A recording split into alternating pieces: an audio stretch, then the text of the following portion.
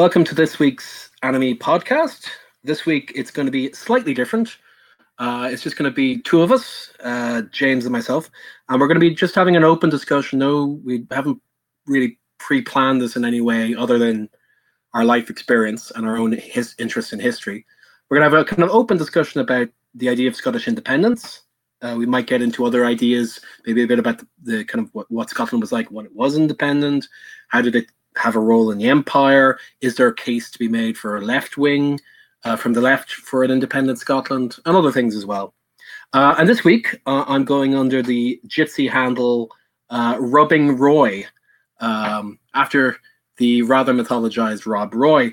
And James is going under the excellent Jitsi handle Jessica Alba, which works on so many levels, if you know what I mean. How you doing, James? Hi, how you getting on? Going old school this episode for viewers that don't know. Me and Alex actually met in Scotland, and we used to live together in Edinburgh for 2-3 years, maybe. Somewhere in there. I think it was about 2.5 years or so, because we lived. In theory, we first lived together on wasn't Bread Street. It was in the street that led on from Bread Street. It's so long ago now, I can't remember. But then we lived on Upper Grove Place for about 2 years together.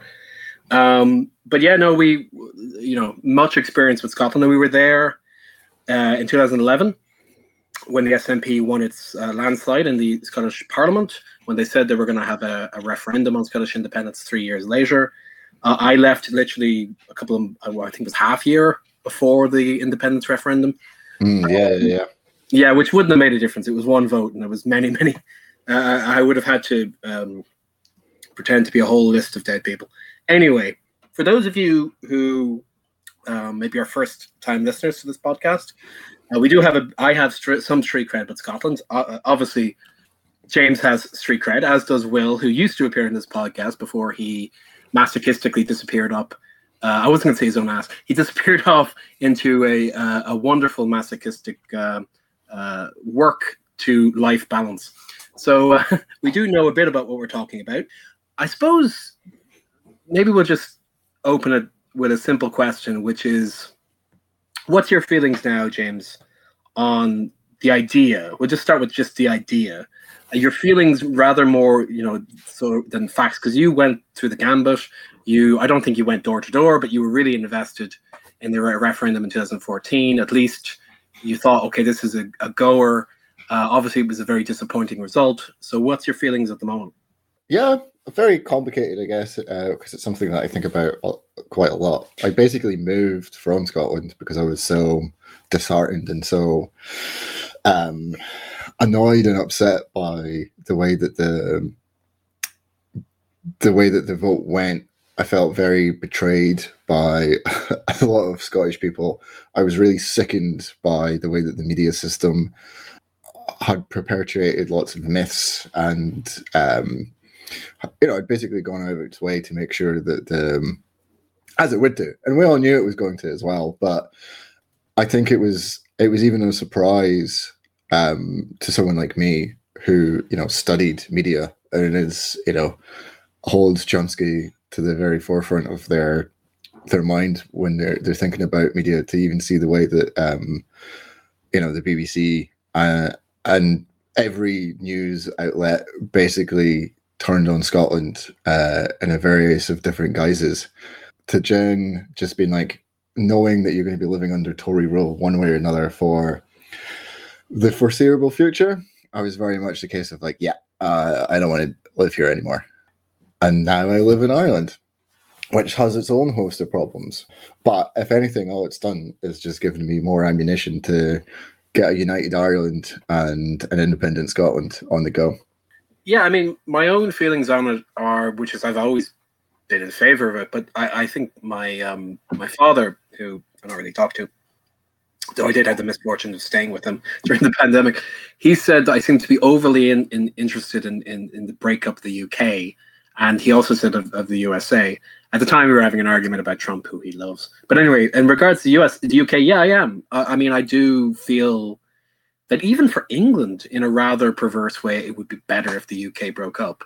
Because England's problems are so much worse than Scotland or Ireland's. I mean, there's a whole raft of fucking problems in England, which we've gone over in other episodes.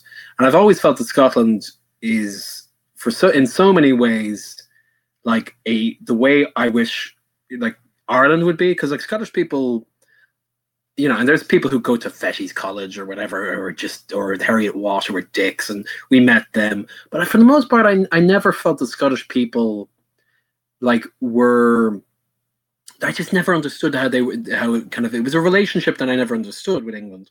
And even though I've read a lot about Scottish history and how the union happened, I've always felt it was a weird match, because Scottish people have a much better sense of their own weaknesses, their own strengths. Well, maybe not so much their own strengths, but certainly have a very humorous view of their own weaknesses, and have a much more, I wouldn't say left-wing opinion about it. There's a more communal view about how poverty should be dealt with.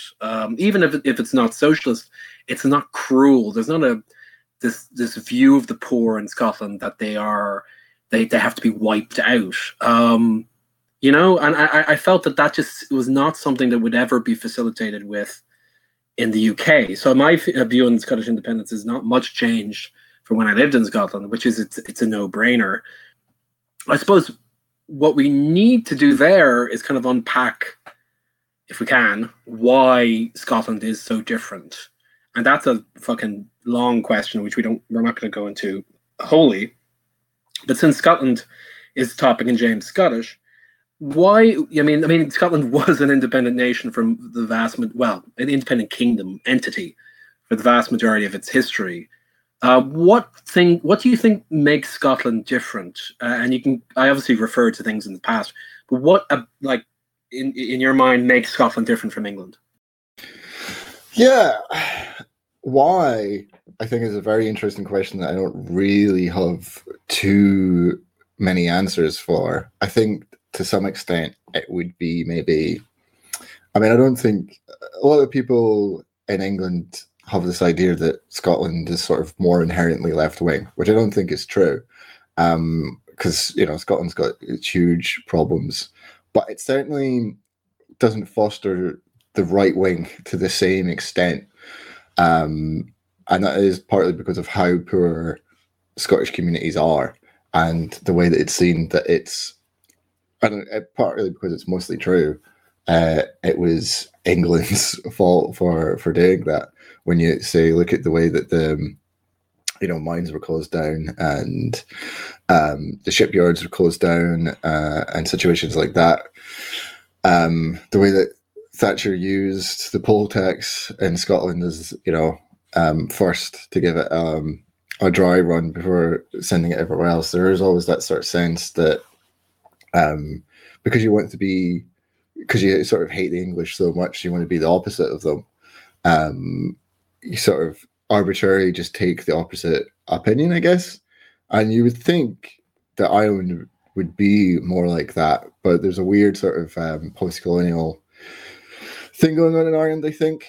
And lots of people just seem to want to emulate a lot of the worst excesses, especially of the middle classes anyway, or obviously the working class of Ireland tend to be a different kettle of fish.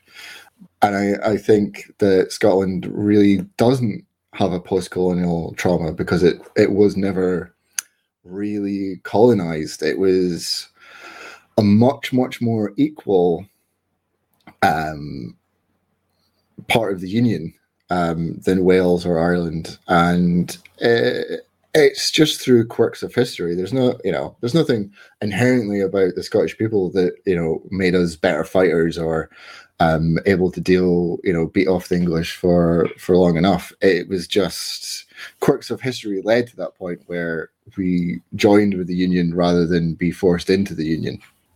I mean, I think you have to kind of nod, just briefly, because we don't have time to be talking about every nook and cranny of Scottish history, but it should be said that the Highlands and the Islands of Scotland are very different from the Lowlands, and how the Lowlands developed and their language and religion and industry and all sorts of different things developed very, very differently, and how they then allied with England and to some degree Wales and Ireland, to kind of colonize in a different way to how Ireland was colonized, but it's a form of colonization of the Gaelic Highlands. I think you have to kind of at least nod towards that as being a form of colonization, even if it's complicated.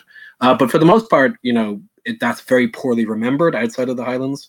And even those who were of Gaelic heritage in the south, in the lowlands of Scotland, I kind of found a way, because of how Scotland was at the time, the kind of the emerging of jobs and industry and the empire, they found a way to accept it in a way that Ireland never did. That there wasn't a lot of kind of positives about the colonization experience for Ireland. There were some, but there weren't many. And the experience of kind of the native elite in Ireland being kind of wiped out, whereas in the Highlands they were kind of brought in from the cold and were made part of the establishment in a way in Ireland that they weren't, for religious reasons, which we don't need to go into. But I mean, the thing that's important there is that Scotland, I do think Scotland was different in a very fundamental level from Ireland and England, because Scotland, because of the Reformation, had its own tradition of militarism and its own separate tradition of education. They were very big on getting people educated. There was a welfare system in Scotland far more advanced than anywhere else in Europe, really up until the 19th century. And so the idea of the poor needed to be taken care of, again, they weren't like, hey, let's bring beggars in off the street, but there was an acceptance that these people need to be fed. There needs to be provisions there, that the community has a responsibility to help members of the community, if you will. And I just that never existed here for complicated reasons, never existed in England for less complicated reasons, just sheer greed and the power of the kind of the Norman ascendancy there. But I do think you kind of have to bring in the fact that Scotland was, a far more empathetic, if you want to call it that. I don't know, maybe that's the wrong word, but there was roots there going back into the 15 and 1600s of a society which understood poverty not as something that was the fault necessarily of the beggar or of the poor person, but as a problem of society. That's not the way Ireland and England think. Yeah, exactly. I mean, a good example would be that the potato famine also affected Scotland, especially on the west coast, up in the Highlands and islands, and there was deaths, but it was not nearly to the extent, obviously, as the Great Famine of Ireland, and that was because there was poor relief. There was a sense that that these people had to be looked after, and so people from Edinburgh and Perth were either shipping food or money to these places. And lots of terrible things have happened in there, like the clearances, which is why my family, both sides of my my family, from my my grandparents and my my granddad and my grandma's are all in Edinburgh because of the clearances. So I'm not saying it's a fucking bastion of of welfare systems, but it shows you that there's a sort of a more confidence in being Scotland, its place in the world, and how you move forward being Scottish, which I think it's almost American in that sense of like, this is me, this is where I'm from, and there's good things, there's bad things about it, but you just go with it, where English people just tend to, it's like a fucking schizophrenic nature that they have because of the stories that they tell themselves. I think are very confused, where I think in Scotland the stories that you sort of tell yourself are just more coherent and confident. Does that make sense? Would you have maybe picked that up while you were living there? I got the impression in Scotland, which was that there was a sense of kind of the people who held power or held authority in society were on some level, while not the same as you, that they had the same they had some interest in not letting you die in the street. Now, oftentimes that wasn't true, and the poverty was enormous in the Cowgate and in Glasgow, etc. I'm not pretending that the clearances weren't to a large degree the lowland lairds taking advantage of the poor in the islands. That was there as well, but a lot of them ended up coming down into the lowlands and finding work in the cities, ending up in heavily in Canada, actually in the first half of the 19th century, in the Empire. And whether they should have felt this way or not, they felt that to some extent they were still being supported. Not all of them felt that, of course, but some did. I think that obviously didn't exist in Ireland because the aristocracy over here were overwhelmingly English, Anglo-Irish, had been brought in as settlers. In England, we talked about this in another episode, the Norman episode, how there was always a disconnect between the aristocracy in England and the poor, who always were seen as the plebs, almost the conquered masses, and then in turn the conquered masses saw the aristocracy as on some level foreign in how they behaved, which is true. So I think in Scotland you had a lot of advantages there, which was whether you knew it or not, there was a sense of cohesiveness. And again, there's plenty of examples of where that breaks down, but fundamentally it survives, and it survives through the Union in 1707, survives through the Empire, the clearances. And I would say that, the sense of Scotland becoming North Britain is maybe slightly exaggerated. I think Scotland always was allowed a degree of leniency with its culture, with its sense of being, with its law. Of course, you had control of your own law, even the heart of the empire. You drew your own laws, you had your own education system, obviously your own church, which we weren't allowed our own church in Ireland. So, I mean, in many ways, Scotland was, because of your long histories of wars with English, you had a lot more respect and for yourself, and your elite had a lot more respect for itself and how it behaved. So yeah, I mean, I think that, I mean, we don't need to go into the long history of Alba of Scotland going back into the fucking almost the Roman period. We don't need to go that far. It's a long history, but identifiably in early modern history, Scotland has its own separate way of being, its own elite, which survives into the Empire period. You have your very first prime minister in the 1760s. Ireland really never had a prime minister that was, from the native elite. I think that makes an enormous difference to how you, maybe not you in particular, but because you come from the kind of Gaelic background, but how the average Scottish person has a lot more confidence there that does not exist in Ireland and does not exist in England. Yeah, I mean, it's worth saying as well is that we did very well out of the blood of the empire with not a lot of the drawbacks and the ongoing issues, whether rightly or wrongly, that England has faced. And I'm thinking in terms of maybe for whatever reason, and I'm not ever really 100% sure on this, but say in somewhere like Edinburgh and Dundee and those areas, and the further north you go, the more it's true. There is, like Asian communities from India and Pakistan, but they're not big, they're not huge. There's almost no Afro-Caribbean communities, very, very slim. Which is, it's not great in terms, it definitely makes the food a lot more bland to some extent. But those like sort of the racial tensions that came in the 60s and 70s, Scotland pretty much sidestepped as well. Now there was, not to say that Scotland isn't a fucking hugely racist place. I think there was in Edinburgh, the Yardies tried to make inroads in the 80s, I think. If you don't know who the Yardies are, they're basically black Afro-Caribbean gangsters. And it should be said, James, that you didn't need racial tensions because you had fucking religious tensions, which is why the fucking Orange Order existed. Yeah, true. We have got the Orange Order almost everywhere. But yeah, anyway, like people were pointing, like the Yardies just couldn't get a foothold in because people were so racist that they basically refused to buy their drugs from black people. So, I'm not saying it's a bastion of non-racism, but that has had an effect in England where you see the racism that comes from these people, effectively, like, very complicated reasons why people have left India or Pakistan to move to fucking Salford or Leeds or something like that. A place that I imagine that they probably didn't really want to go to all that much.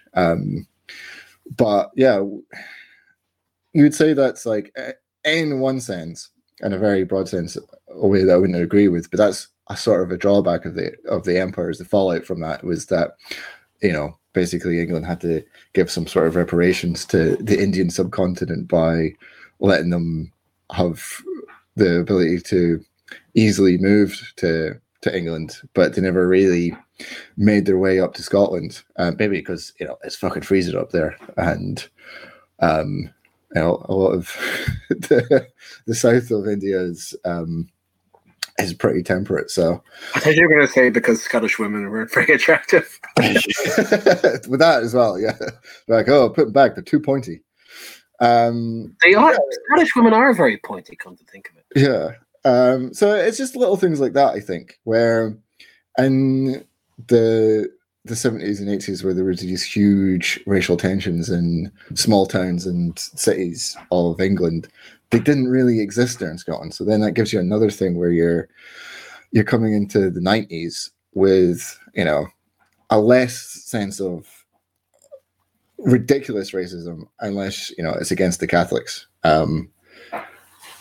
But here, listen, there's good reasons for that as well. I'm not disagreeing. I will point out the IRA deliberately avoided bombing you guys, so you don't have as much to be complaining about. Though there was a fair amount of Scots down in fucking Canary Wharf, but that's a story for another day. I do think you're right. The Scotland did very well out of the Empire, and if you go to Glasgow or you go to Edinburgh, you'll see that. But I'll also just sorry to, I don't want to interrupt you too much, but it's really fucking amazing to me when I'm going around, because we travel, or up until fucking COVID, like almost every other month, we just try and get to a new place in Ireland. And in Scotland, pretty much every small town you go through, you will see something from the Empire. A building, if it's a bank, or it might just be the council office or a statue or something like that. There's at least, and in like really tiny towns as well, there'll at least be some sort of a semblance of the Empire there. And when you do it when you go to Ireland, like, you don't really see that. It just, like, they obviously just didn't build anything here to make it more livable, where they definitely did in Scotland, Well, it's different because we could go into it, but we don't really have the time. Scotland comes in as much as the elite, the elite in Ireland sign up to a union in 1801. Who are the elite? They're Anglo-Irish. For the most part, different religion, different language, to some degree still containing that kind of colonial mentality. You're not fucking asking Catholic kind of Gaelic natives in Ireland what their opinions were at the time. And in Scotland, it's more complicated because the native elite had been brought into the fold pretty early on, but they're still making the decision. And that does have a role in how Scotland benefits from the empire. Your religion also helps as well. You're Protestant, if Presbyterian for the most part, that helps. In Ireland, there's a huge resistance against any type of change because it's seen that the elite is not native, that they're foreign, and they're trying to impose, a new system on the natives in quotation marks. So I do think it has a big role in how we also resisted the empire in certain ways, but also benefited from it. But the thing I'm trying to say about that is that, only to kind of kick off your point, Scotland does benefit. We can go into how much it did or didn't, but it certainly benefited enough that you were a bastion of unionism until relatively recently. We're not talking about that long ago that Scotland began to move very slowly and very gradually towards a more nationalist point of view. You really have to get until the fucking 70s. I can't remember what year it is, but I think 74, maybe 77, the very first SNP MP is elected. It's not that long ago. And the reasons are, you kind of just hinted at them earlier on, which is the empire was working for you guys, or for the most part was, until it wasn't, until deindustrialization, the loss of the empire, the loss of the shipyards, all of that begins to bite. and you start very slowly moving towards nationalism, but it is very, very slow, isn't it? Yeah, I mean, it's like a pebble picking up speed to the point where it is now. But in, say, like when you first moved to Edinburgh, whenever that would have been, fucking ages ago now, we're talking. Well, I've been here 5 years, so 10 years. 10 years ago. 10 years ago. There you go. Crikey, bloody hell. I didn't really. I mean, it was fine being Scottish, but you didn't really think about it all that much. And the way that this is before the fucking global economic crash as well.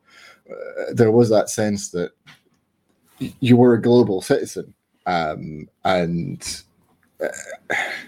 so it didn't really matter being Scottish that much because you're like, oh well, I'm part of the UK, but if I fucking want to, I can just zip down, live in France if I want to, or this, that, and the other. So I thought it was kind of more, and at heart, I've always thought of being like a pan-European federalist in the guise of, in the way that what's his name, the guy that wrote Les Mis, Victor Hugo, yeah. So brilliantly writes about. And so something like the SNP, he didn't really take too seriously because, Labour were starting to slip to some extent, because you'd had Tory rule for so long, and they were sort of making things better in some ways. So, say in Edinburgh, when I was growing up in the 90s, awful homeless issue. And, by getting to the end of Blair's term, I'm not saying that you didn't have any homeless people, but you certainly didn't fucking notice it as much. It was a much nicer city to live in. I would say that there's a point out there. If you were to watch Trainspotting, and then you were to go to Edinburgh in like 2009, I think you'd notice a very fucking big difference. Yeah. So you're actually, it was like it's like, at the time that I've lived in Edinburgh, it's like living in 3-4 different cities. So you didn't really need the SNP. They weren't offering you anything because, again, Scotland was kind of doing all right. And again, it's not to say that we didn't have our problems and there wasn't woes, but you were getting some bang for your buck. And obviously, the Tories getting in is really, I think, what turned a lot of people to just being like, the Tories are fucking in again. And, Scotland used to vote Tory all the time. It used to be like, Tory strongholds up until the 50s and 60s. But it was clear that Labour weren't working for anyone. And so it was like, oh yeah, we'll give these SNP guys a punt. Because instead of being the way that Labour people are, who would then, the best of Labour end up down in Westminster anyway, or, would actually go to fucking Oxford or things like that. A lot of people in the SNP at that time, and a lot of them who are still going, like, people like John Wishart or is it Pete Wishart or John something or other? Can't remember now. But yeah, they're sort of local lads. You'd see them down the pub. They went to school with your dad or whatever. You had a sense that they were actually there, and they're more accountable because you kind of know them, their family. So it really started to snowball then. And then, the idea, it was just like, oh yeah, actually maybe we can just fucking go on our own. And I think for a lot of people, it's just as simple as, I just do not fucking want to live with the Tories anymore. That's other things as well, because I think the average Scottish person is far more, and I do even for the SNP, I think it's true, but certainly towards London, is far more critical, far more educated. And I don't mean that in a kind of, you have to go to school way. I mean, just knowing kind of how things work in a way that I just don't. I mean, English people are lovely, but there's a toxicity there. There's a browbeaten forelock tuggingness in English. A lot of English people. I don't see that in the same way. I mean, if you meet Scottish people who were against independence, and I met plenty of them, there was not that thing of, I love the fucking Queen, I want to lick her fucking clit. There was none of that stuff was there. I mean, I'm sure there's some people who are like that, but it wasn't anywhere near the same thing as England. And I do think that, you know, besides just pure material reasons, there's, you know, older and just whatever reasons, they're cultural personality things that just don't fly in Scotland. That if you're looking at Boris Johnson and you're in Glasgow, I mean, what the hell do you have anything to do with Boris Johnson, you know? Yeah, and even someone like Nicola Sturgeon is just like a fucking different ballpark from someone like Boris Johnson. And again, she's not perfect, but she's damn so, you know, like a nicer person deep down and on the surface as well. She grew up in a scheme. She grew up in a scheme, man. She fucking ran for election. She lost 7 elections before she won 1. Do you think Boris Johnson would ever run 7 times? Yeah, exactly. Yeah, and it's sort of like, you know, to put her in the same bracket as, say, Varadkar as well.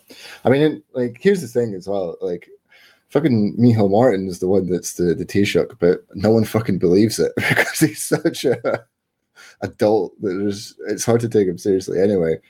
But just how snidey and awful and duplicitous Varadkar is such a fucking, like, West Brit mentality behind him, where, like, in the, you know, the UK and Ireland, like, Sturgeon just seems like a calm, like, island in the middle of a storm. And I don't think she's great because she has got lots of terrible politics and instincts, but she at least get the sense that her heart is in the right place. And how many fucking English or Irish politicians can you say that about? The great example of that is the baby box, which is just something so small. And yet, you know, she's like, okay, no, the state is going to make sure that every mother, no matter what their financial situation is, will have a box that will provide them with enough food, that will provide them with enough clothing for their child. There's not going to be a child in Scotland that's growing up under my watch that is not getting some start, you know? Yeah. And I think that does actually affect people in ways that we don't really, like, we're kind of very policy-driven people and ideologically driven. That's not how most people are. I think most people look at that and go, Jesus Christ, she's not like Boris Johnson, who is more interested in creating babies than actually providing for them, you know, because God knows how many children he has, but he's not giving them baby boxes. Whereas she, who has no children, and sadly so, I think she wanted to have kids but couldn't, goes out of her way and seems to be a relatively normal person. And that affects people, again, in ways that we don't understand because we're too busy saying, oh, what does she stand for with the NHS or something like that. But for most people, they look at her and go, does she seem like a sound person? And they go, yeah, she does seem like a sound person. Yeah. I mean, what it kind of boils down to, though, is because the polls are looking good for Scottish independence, which is what this episode's actually meant to be about, and we haven't even got to it, and it's like however many minutes. We have got to it because we've been talking about how Scotland's different, and if you want to say, like, here's the thing: if you want Scotland to be independent, what's the point if it's exactly the same as England? We're trying to make that Scotland is different, and that's why it should be. But that sort of sidesteps into my worry quite well, which is there's been, you know, a good few years now since the last referendum, and in some shape or form there's going to be another one. And I mean, we're both of the idea, because we heard someone on another podcast say this when we were doing the Norman episode, that Scotland independence is pretty much forewritten. It's just how is it going to play out, and it's probably not going to happen at the ballot box. But in that time, there hasn't been any movement on the policies that, like, kind of gave people pause for thought when it came to how was Scotland going to be independent and what it was going to look like. Because at the moment, it is just going to be much more the same, really. The SNP are a neoliberal party. They will continue to. They're just a little nicer about it. I do think it would be. It's better to be fucking out of the shadow of Westminster, because they're clearly on their way to some sort of like overt fascism rather than the inherent fascism that it usually there. But the Queen owns huge chunks of Scotland. What are we going to do about that? Because we're probably going to fucking need that land. As the head of state, are you going to just take it, or are you going to give reparations? Is there not to just ask you this question? Is there not an argument to be made from the left for Scottish independence? And I think there is, but I'd like to hear what you have to say.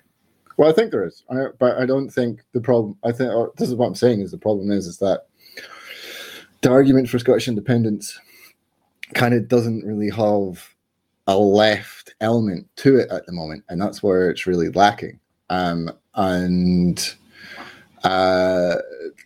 That really needs to be sorted out, because if you're just going to be Ireland, in the same situation that we are here, but in Scotland, then it will be better, but it's kind of a lot of fucking effort to go through to not be in a great situation. It's the time where you want to be really building something a lot better and a much nicer place to live in, especially since we're going to have all the fucking water, and England isn't when it's not flooded. So,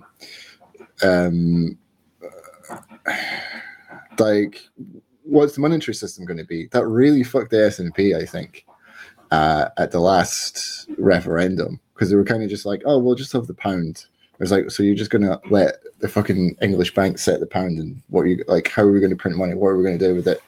So it was all, issues like that. None of them have really been addressed in that time. And I think that's a real failing. And I think the SNP are really coasting because they've got an easy game to play, because all they can do is sort of just blame Westminster for all the issues.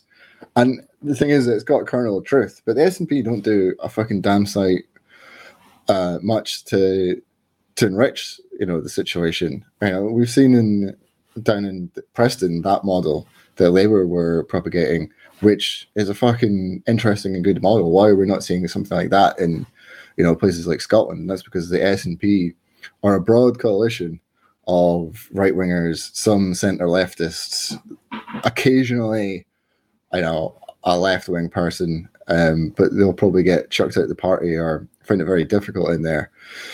That's kind of held together by one sticking point, which is independence. But I don't really see them existing outside of independence.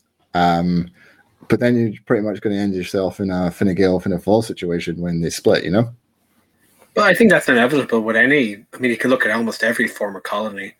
Though Scotland is obviously not that; it's more complicated. But in Ireland or Kenya or fucking wherever, there's plenty of examples of parties or independence movements that splinter into its different wings, its class wings.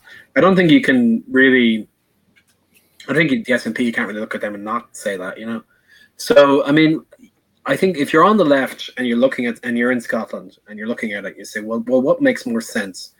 And I think you need to look at the way, and it's not perfect, but look at the way people vote in Scotland, at polling, and how the Scottish government behaves, but also how the elections go. And you can go, there's a lot more room for a socialist alternative. If you believe in parliamentary politics and that's what you want to do, say you're not an anarchist, you're just listening to this because you're interested to hear what two smelly anarchists think. You're looking and go, well, okay, I have more chances there. There's PR, there's more of a bedrock there of trade unionism of the left. You're going to have a lot more influence, as the Green Party does in Scottish Parliament, than if you build a broad coalition there. I mean, Tommy Sheridan, before he got caught out with sleeping with various ladies of the night, had the Scottish Socialist Party had a fair few members of Parliament, and you can see a way of affecting change if that's what you believe you need to do through that. I just can't see any way Westminster's going to change unless there's in similar manner. The first past the post, and just in general, the media culture in London is not reformable. Clearly not reformable. And I just don't see why anyone who wants things to change, who's realistic about that things sometimes take a generation to change, would believe that's going to happen through Westminster. It has to happen separate from it. I mean, Ireland's problems are Ireland's problems. Fucking Leo Varadkar is our problem. It's very much our problem. And we can't blame that on other people. And in a good way, we shouldn't. And in Scotland, if you have problems from whatever the former leader of the Scottish Conservative Party was, Ruth Davidson. Ruth Davidson's exists. You can't pretend she's not Scottish. You can't pretend she doesn't represent the borders, because usually the borders of Scotland that believe that. And you can't pretend that the people up in the fucking Orkney aren't Lib Dems. They exist. They're Scottish and they have their opinions. But it seems, broadly speaking, that there's a room there for the left to grab a bit of territory, if you believe in such things, and to try and make Scotland move it towards the left. If you're on the left and then you're living in Scotland, that seems far more feasible and doable than trying to change Westminster. Am I crazy?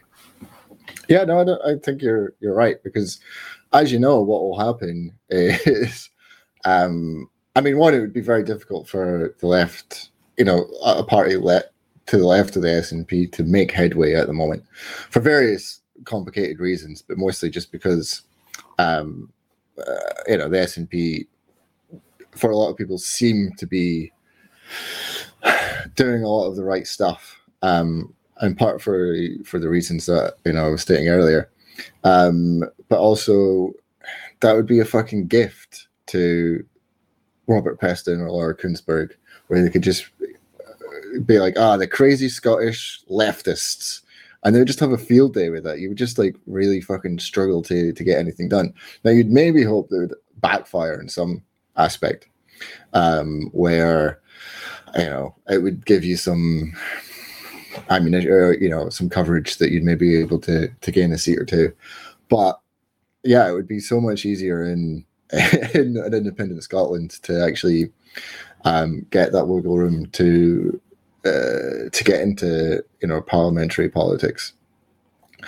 But obviously, as anarchists, we're not really that interested or think that parliamentary politics is that important or has that much affecting on things. But I think in a new country like Scotland, it would be, if it was independence, new to a certain extent, but yeah, would be. I wouldn't say that, man. I would say that having even a person like Mhairi Black, who is certainly only in the SNP because the Labour Party sold out its principles. She's always said she's a Tony Bennite. I think there is something to be said that even though I don't think it brings change, it does make things more palatable to the general public. And so I suppose the way we should probably finish up with the obvious point, which is that at the moment, Scottish independence is polling above 50%. When I lived in Scotland, it was polling at 28 to 30%. And in the end, the vote turned out to be 45% in favour of independence, despite the onslaught of media propaganda. I think there's a decent chance whoever's in charge, probably Rishi Sunak, it won't be BJ, it won't be the blowjob king himself, Boris Johnson, who allows a referendum. But someone like Sunak, I could see it happening. Because if it was to happen with Boris Johnson, I think it would be 60% in favour of independence. He's a gift to fucking Scottish independence. But yeah, if it was to happen, a referendum that is, and if it was to pass, obviously you have all the problems in front of you then after that. It's not a panacea for all the problems of the world. Clearly Ireland has proven that. But it does at least allow Scotland to have a political culture that is its own. Ireland is the way it is because of Irish people to some degree. I'd not just Irish people, powerful and wealthy Irish people. And it would be the same with you guys. But I just have more hope that Scotland would be able to be a fairer place than Ireland. You know what I mean? I don't think you should look at Ireland and go, that's inevitably what Scotland would become. Because I think that the situation in Scotland is profoundly different. You know what I mean? So one, I don't think there would be a referendum anyway, because I don't think even Rishi Sunak or anyone in the Conservative Party, and as Keir Starmer has said, or Keith Starmer, sorry, it's pretty much said it's not going to happen. Because if it goes through, it's just going to cause a headache for them. So it's better to just let it boil over in another way, But also, I think one of the big differences between then and now is something like Brexit has happened. And, I was big of a pain in the hoop as Brexit was, mostly because of, Tory politics rather than it being all that complicated.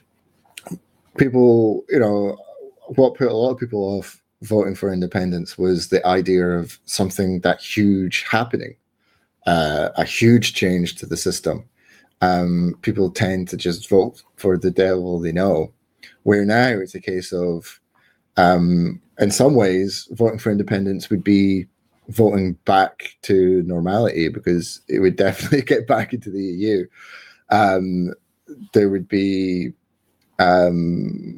big changes, but it probably wouldn't, it wouldn't be on the disaster scale of Brexit, because you've got at least fucking competent people, or people that want to be seen competent, in charge, where, the Tories are not interested in being competent or being seen to be competent, because they don't have to be. They're not held to account by anyone.